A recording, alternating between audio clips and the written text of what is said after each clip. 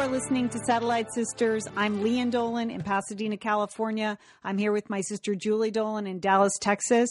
This is our weekly recap of the CBS drama, Madam Secretary. This week we're recapping the episode Global Relief. Julie, how are you today? How are you? I'm good, Leanne. I'm good. I thought this was an interesting episode.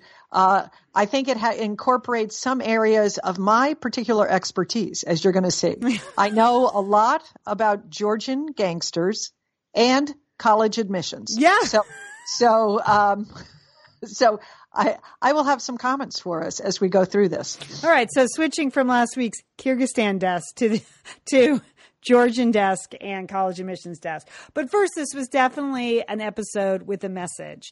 And at the end, you probably noticed if you watched that you saw a message came up about relief for the Somali, what is increasingly a famine there in Somalia. And then a link to a UNICEF fund, because Téa Leoni is actually on the board of directors of UNICEF. She has been an ambassador since 2003. And Julie, she is a third generation, contributor and believer in UNICEF. I didn't know that. Yeah. Yeah. Apparently her grandmother, Helenka Pantaleoni, helped. Okay. Isn't that a great name, Helenka? Yes, Leanne, excellent pronunciation all the way around. Thank you. Helenka helped to organize the Women United for the United Nations, and she held various posts from vice president and liaison to UNICEF, and that was in the 40s. And then her father serves on the U.S. Fund for UNICEF's board of directors. And so that's a three-generation UNICEF-believing family. And if you follow Téa Leoni on Twitter, you'll see that about half her tweets are about UNICEF-related things all over the world. She's really active and involved and knows what's going on in parts of the world. So I think clearly this storyline about Somalia and getting food and getting relief into some of these famine-stricken areas of Somalia was probably her idea. And at the end, there was a nice call to action. So I really like that, actually. I did too, and I think that's why Madam Secretary, as a show, we continue to give it kudos, because it brings these real-life situations, these global situations, to our attention. All right. But first, I have to say that when I logged, I clicked on my list to watch Madam Secretary, and I saw, on the info portion of your, when you click the show, it said, Henry is taken off the Doomsday Cult case. I was so happy. Hallelujah. This is going to be a good episode. All right. So here are our three storylines we're following on this week's Madam Secretary. The first is Somalia, we mentioned. They are on the edge of famine, and they're in the middle of a civil war springing up between rival factions, which I think, probably happens every day of the week there in Somalia. And what we learn is that the State Department has connected with a former State Department employee who's now working for the Global Relief Fund, a made-up NGO, I think. But he's trying to do a food drop into the most stricken area of Somalia, and these rival factions won't cease fire to let them do that. And then he gets taken hostage when he goes in kind of solo to try to negotiate a ceasefire. And so the State Department decides to work with a Russian arms dealer to negotiate a food drop. Georgian. He's a Georgian. Georgian. Okay. Georgian arms dealer. Living in Russia. Right. Okay. Exactly. Okay. Thank you, Julie. Well, my comment is ruh-roh. Like that just seemed like sort of an listed two sort of sketchy people to be involved in the Somalia story. One was this Georgian arms dealer, and the other was the guy that was running that sort of pseudo Blackwater kind of operation. Yeah. The military guys that she had enlisted. But when Bess has an idea and when she wants to get things done, she sometimes has to cut through the red tape. All right. The second storyline is the Doomsday Cult. Julie, I'm just going to sum it up this way. Do you mind if I just sum it up? No, so please sum it up so we don't have to talk about it, Leanne. Here it goes. Henry is on the case. Henry is off the case. Something happens in Oregon because that is always the most likely location for any rogue cult. Henry cooks dinner on crutches. Henry remembers he's a religion professor and cracks the case. So now he's back on the Doomsday case and back on the road to Damascus. Does that about sum it up? That's it, Liam. Okay. I don't think we need to go into any more detail on that. there's some dovetailing you'll see with the Somalia story. Well, you already watched the show, but you'll see there's some dovetailing, but that's how we're going to cover that. And then finally, the best story of the week, maybe of the whole season. I really, really enjoyed acceptance season. Okay. So Allison is waiting a word from Fashion Design School, and Stevie is awaiting word from Harvard Law School, and Beth, like every good mother, is obsessively checking out second choice schools, looking for silver linings like the Omnipreneur program. That made me laugh so hard when she said the Omnipreneur program.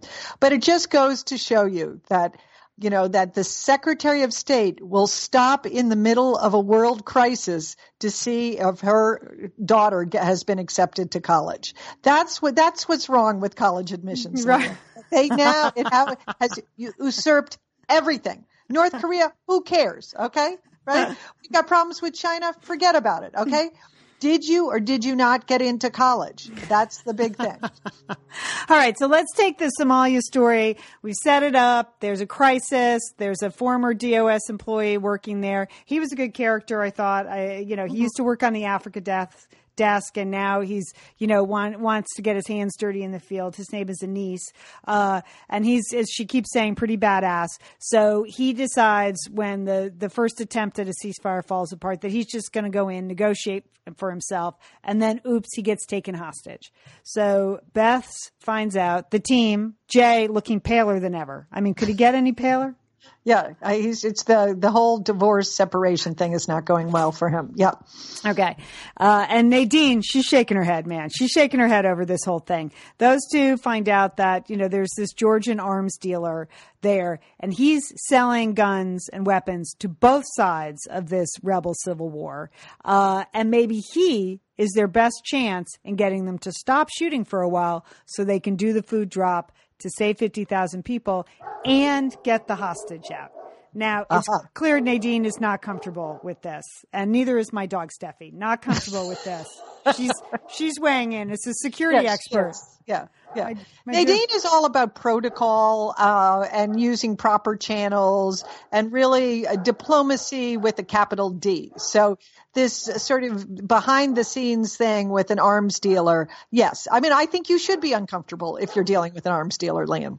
Julie, what can you tell us about Georgian arms dealers? Okay. Well, first of all, maybe you didn't realize, but when I lived in Moscow, the apartment building I lived in, everyone else in the apartment building was a Georgian arms dealer. Oh, no. You didn't know that. It was just chock full of Georgian arms dealers. All right. Hold that thought. I'm going to go tell the dog to quiet down.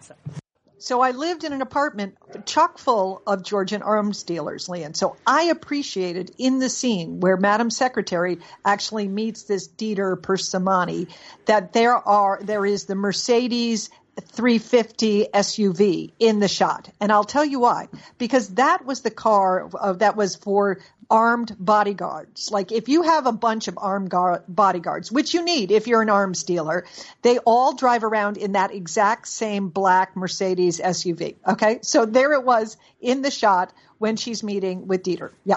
So what I also liked about that scene too was that was like a terrible suit. And that would be true for yes. I saw many arms people in the lobby. Of course, none of these arms dealers ever spoke to me in the 5 years I lived in this apartment building. But yes, many of them were wearing suits that looked exactly like that. And go ahead, Joel.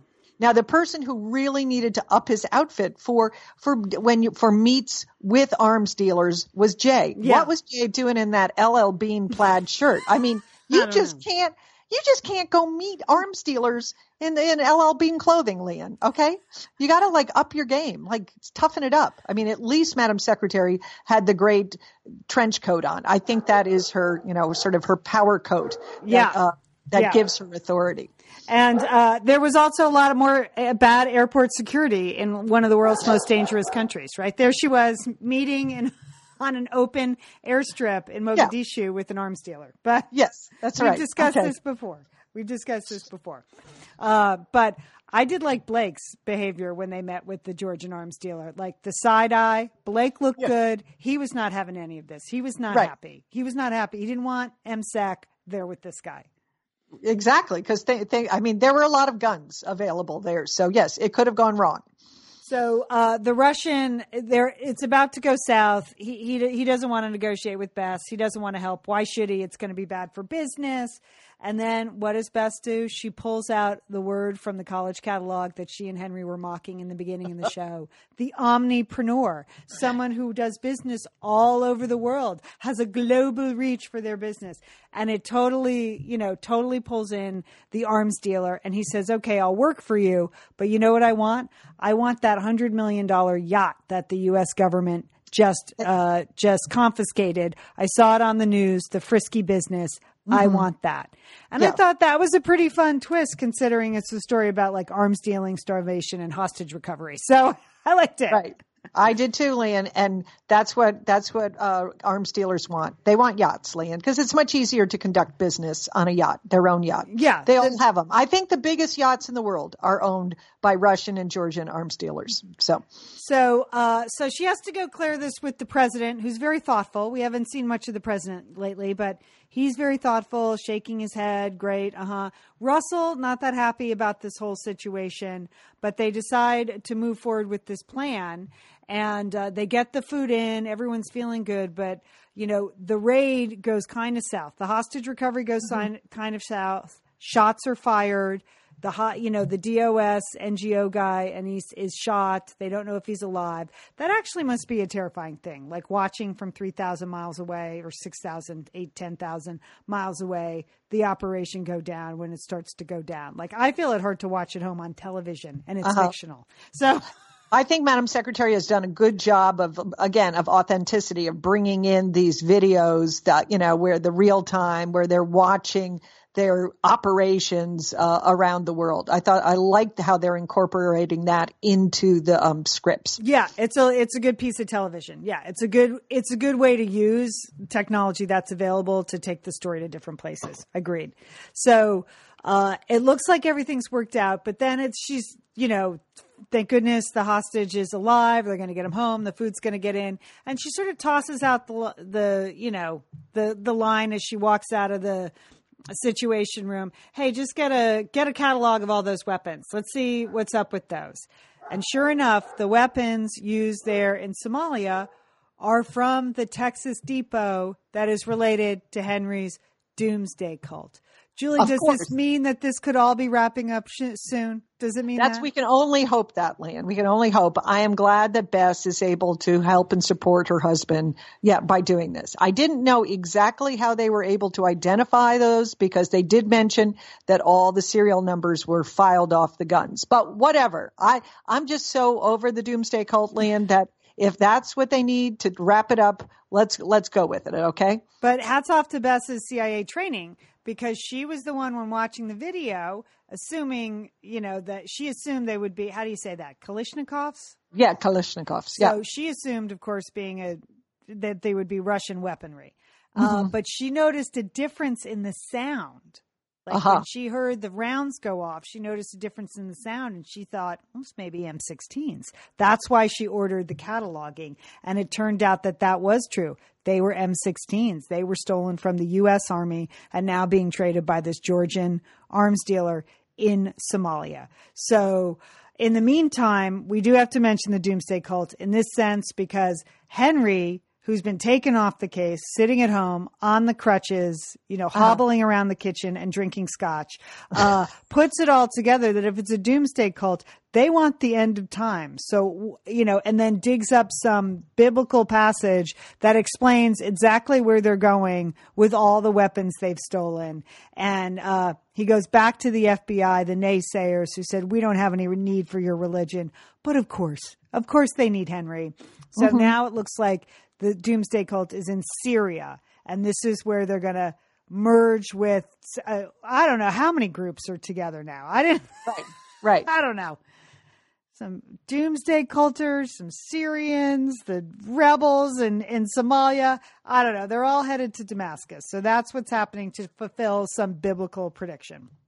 So at least Julie Henry is back being a religion professor, as you suggested. I know. That's what we were hoping for. We want him to have university-based projects to work on in the future. But I think he can wrap this up, Lian.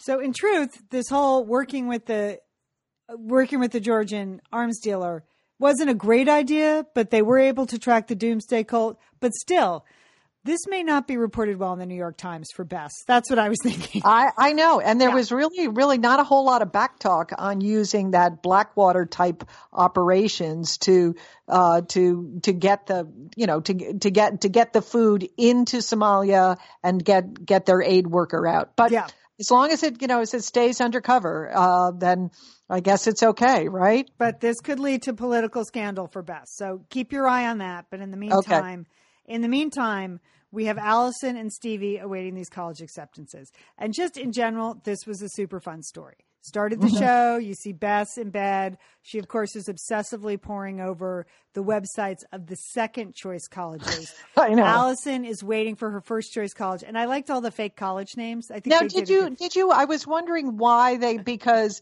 of course, the older daughter is applying to Harvard. So that's a real school. Why they didn't just go with real schools for Allison? I think why is because ultimately Allison had to end up going to a fashion school in Washington, D.C., not exactly known for their fashion, right? I mean, what is the least likely place to put a good fashion school? It's Washington, D.C. Okay. So that's what I'm thinking. Like, it's not like she's going to choose Baird over Parsons. You know what I mean? Okay. So that's what I thought. And I'm sure those are names off the 405 freeway, Rafferty, Baird. I'm sure the writers were driving to work or something, they're street names. They're street names, but they sound like they could be prestigious colleges that have omnipreneur programs. Right. Yes. So, but they were obsessing like every parent of high school seniors obsess. Were they not, Lian? Yeah. I mean, you can't. I have two kids in college now, so I've been through the process twice recently. You just cannot stop looking at the college websites and absorbing every fact to a level that your children have no idea. You're embarrassed to try to admit this information that every class that's going to be offered in the college the next year to their third choice school and things like that. It's a way to kill time and relieve stress, and it's all right there and you can participate. So when Bess kept pointing out silver linings to all these second choice schools, I completely related. Even the kids are in college now, Joel, and I'll say to my son who's a freshman, gee, do you think, I don't know, do you think the career office does any resume writing, classes? Maybe you can get in on one of those, knowing full well if there's one Tuesday from 2 to 4 in Building C in room 525. I know it all, but I have to just lob it in there I wonder if someone could help you write your resume. So it doesn't stop once they get in. But, yeah. So, and then Allison's onto her, you don't think I'm going to get into Rafferty. Now, remember, I thought that was a good exchange because it is treacherous talking to your high school senior. There's no doubt about it. Yeah. There's very little that you can say that they will not interpret as stress or some kind of, or pushing them in some kind of direction, when it comes to college admissions. Because as I said, it's bigger than world problems. Right? I know. And then Stevie's trying to get into Harvard Law School. Remember, we had the whole episode about Russell writing the recommendation. Yep. Now, I have to say the sympathy level is pretty low on this. That's maybe another reason why they, Yeah, I figured both girls were not going to get into their first choice. I just, as, if they're, I assumed that somebody would be facing disappointment. Yeah, I thought this was a pretty good twist. I really hadn't thought through the Stevie storyline, but it turns out that Stevie doesn't get in, but she doesn't tell her parents right away. Mm-hmm. And that, and she has to go to that second-rate, second-choice school, Georgetown Law. Yeah. Yeah. Well, Georgetown grads must be super happy that Madam Secretary is dissing their law school. Yeah, sure. All right. Hold on one second. Is Steffi a Georgetown grad? Perhaps. Do you remember that giant silver tray full of pastries that sits in the State Department for staff meetings? I don't think they refresh it every week. I wouldn't touch one of those pastries, but perhaps your dog Steffi would like one of those pastries. A nice hard rock pastry. Yeah. I'm sorry. I think it was the mailman arriving. So there is a scene where they're all Skyping all together. They're waiting for the email from Rafferty, choice number 1, the whole family. Julie, what do you think about that? The group email viewing, the whole family. It looked horrible. I think it looked horrible to be the student and horrible to be the parent. I don't know, but they're a close family and they wanted to all be together. So that's the way they did it. Yeah, so. that looked terrible to me too. We didn't have any of those situations. Both of my kids got their acceptance through the mail. Some schools still do that. And in one case, I wasn't home. I was on a business trip, and that was a great phone call when my son called me and said, I got into college and it was first choice. And that was a fantastic phone call. So I enjoyed that. But yeah, the group viewing, that looked bad. But I also know plenty of people who they got all the passwords and they... and so they cracked into their children's email. Oh yeah, it all happens. So I think that was a very realistic scene. I think that's how that happens. And now people take videos of that and post it on YouTube. So, that also happens too. So in the end though, Allison decides that going to Rafferty, she goes on one of the, chat rooms, the recent accepted kids. And it's a turnoff because they're all kind of pretentious fashion students. And I really like that twist. I thought that was ill-advised. Okay. I thought they needed a lot more family discussion about it. That she would just turn on a pivot so quickly based on, again, a message board. Sounds not a lot of data there, Leon. It doesn't sound like a very informed choice. Now, I know they were trying to represent that the parents were letting the child make their own choice and everything, but I just don't think it was a very informed decision. Now, Julie, you say that speaking as a former college admissions counselor. As a former college admissions counselor, yes. I think of just a little more data-driven, a few more discussions, perhaps sleep on it overnight before making that snap judgment. That's why they have all these visitation days once they send out the letters of acceptances that college admissions offices, kill themselves to put on and produce. So we really want you to show up on campus before you make some snap, irrational decision based on some anonymous message board post. All right. Well, Allison didn't do any of those things. She made the snap decision. Shocker, there are pretentious kids at fashion school, at design school. But so she decided to go for the Omnipreneur program at the fictional Bayard College in DC. I'm up for that. 2 thumbs up and I hope to see in the fall catalogs for schools all across the country that they will be introducing their new exclusive Omnipreneur program. I don't understand those entrepreneurship programs at colleges, and every college has one now. I'm like, do we need more apps that deliver things to your dorm room? Because that seems to be the only thing college kids, quote, invent in college. I don't get it. Seems to be working for some kids, Leon. Some kids, but not all kids. Some kids should leave their college dorm rooms to go get that burrito. You know what I'm saying? Okay. So anyway, they're both going to be in college in DC, Allison and Stevie. So that's good for the TV show. Mom seems happy. I like Stevie's kind of Stevie Nicks outfit. What was that? Do you think she's pregnant in real life? I don't know, Leon. I mean, I don't know anything about the actress, but I was like the open shoulder thing that she had going. Sort of suspicious about the flowing shirt, but and she could be like 35 years old, I don't know. So maybe not. We'll see. I hope we see more of Stevie. We haven't seen a lot of her lately, but she'll be going to Georgetown Law School. Allison will be going to Bayard, and poor Jason will be home alone. So that's I think it's going to be good. I think Jason is going to have an increased role on the show. He's funny. He's smart. He reminds me a lot of your younger son, Leon. He really does. He's like the way he was needling Allison too. That was just classic Colin. Yeah. Mm-hmm. Okay. On our binders full of blouses, Julie, let's call out that 3-piece suit that Bess was wearing. Yeah. I liked it. What do you think? How do you stuff yourself into a vest and a jacket? Like I find suit jackets so constricting, and yet she had on a vest and a jacket, and she looks fantastic. I thought it looked great on her. Mm-hmm, mm-hmm. I also really was eyeing her stacked bracelets. Did you notice that, Leah? No. She was you have to go back and examine it very closely. Examine her wrists. She's wearing a series of stacked bracelets that we're not ditzy. We're powerful. So I think we need to start copying that. And then I have to shout out to the long pearls that we saw on the runway in Mogadishu when she was meeting with the arms dealer. She got off that plane with her power trench on, a dark shirt, and those long pearls nodded. I liked it.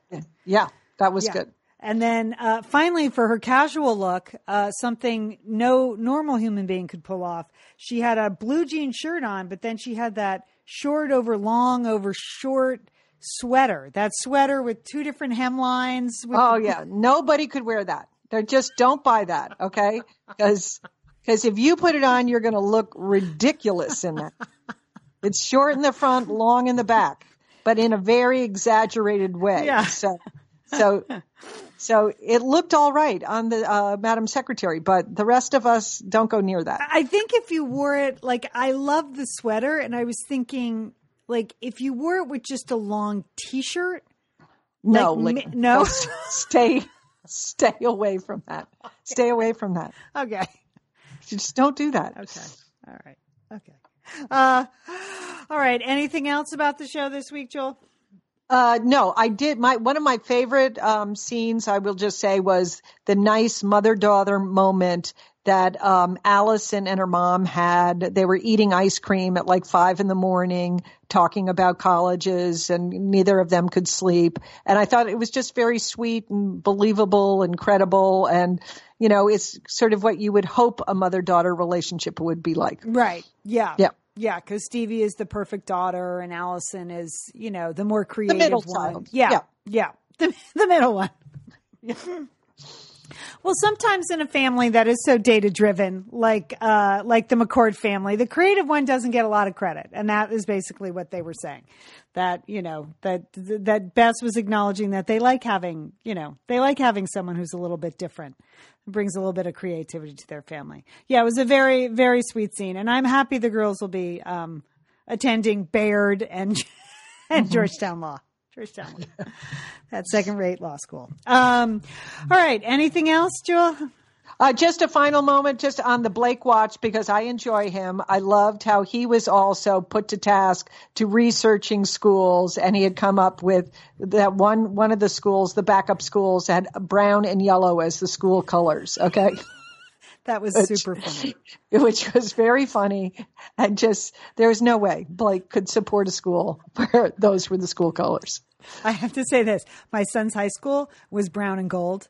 It's a horrible combination. Yeah. And every school event looks like the tables are covered in dirt, you know, because it's just, it's terrible. Brown tablecloths with sunflowers on top for every school event we ever had at St. Francis. So Blake, I'm with you. Brown and gold, just say no. All right. Fantastic. Thanks so much, Jewel. Thanks, Leanne. All right. Have a great week. And you too.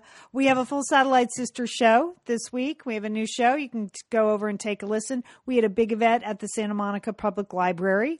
If you are not a regular Satellite Sisters listener and want sort of an introduction, we actually have an hour-long Facebook Live program that we did, and it's up at our Satellite Sisters Facebook page. You can see all 5 Satellite Sisters, me, Julie, our sisters Liz, Sheila, and Monica, on stage at the Santa Monica Public Library, answering questions, doing an hour-long Ask Us Anything if you need a little background on the show and want to find out who those other sisters are, and a brand new podcast this week. So you can go to iTunes or Stitcher or SatelliteSisters.com. That's where we have it posted. All right, have a great week, Joel. You too, Leanne. Don't forget, call your Satellite Sister.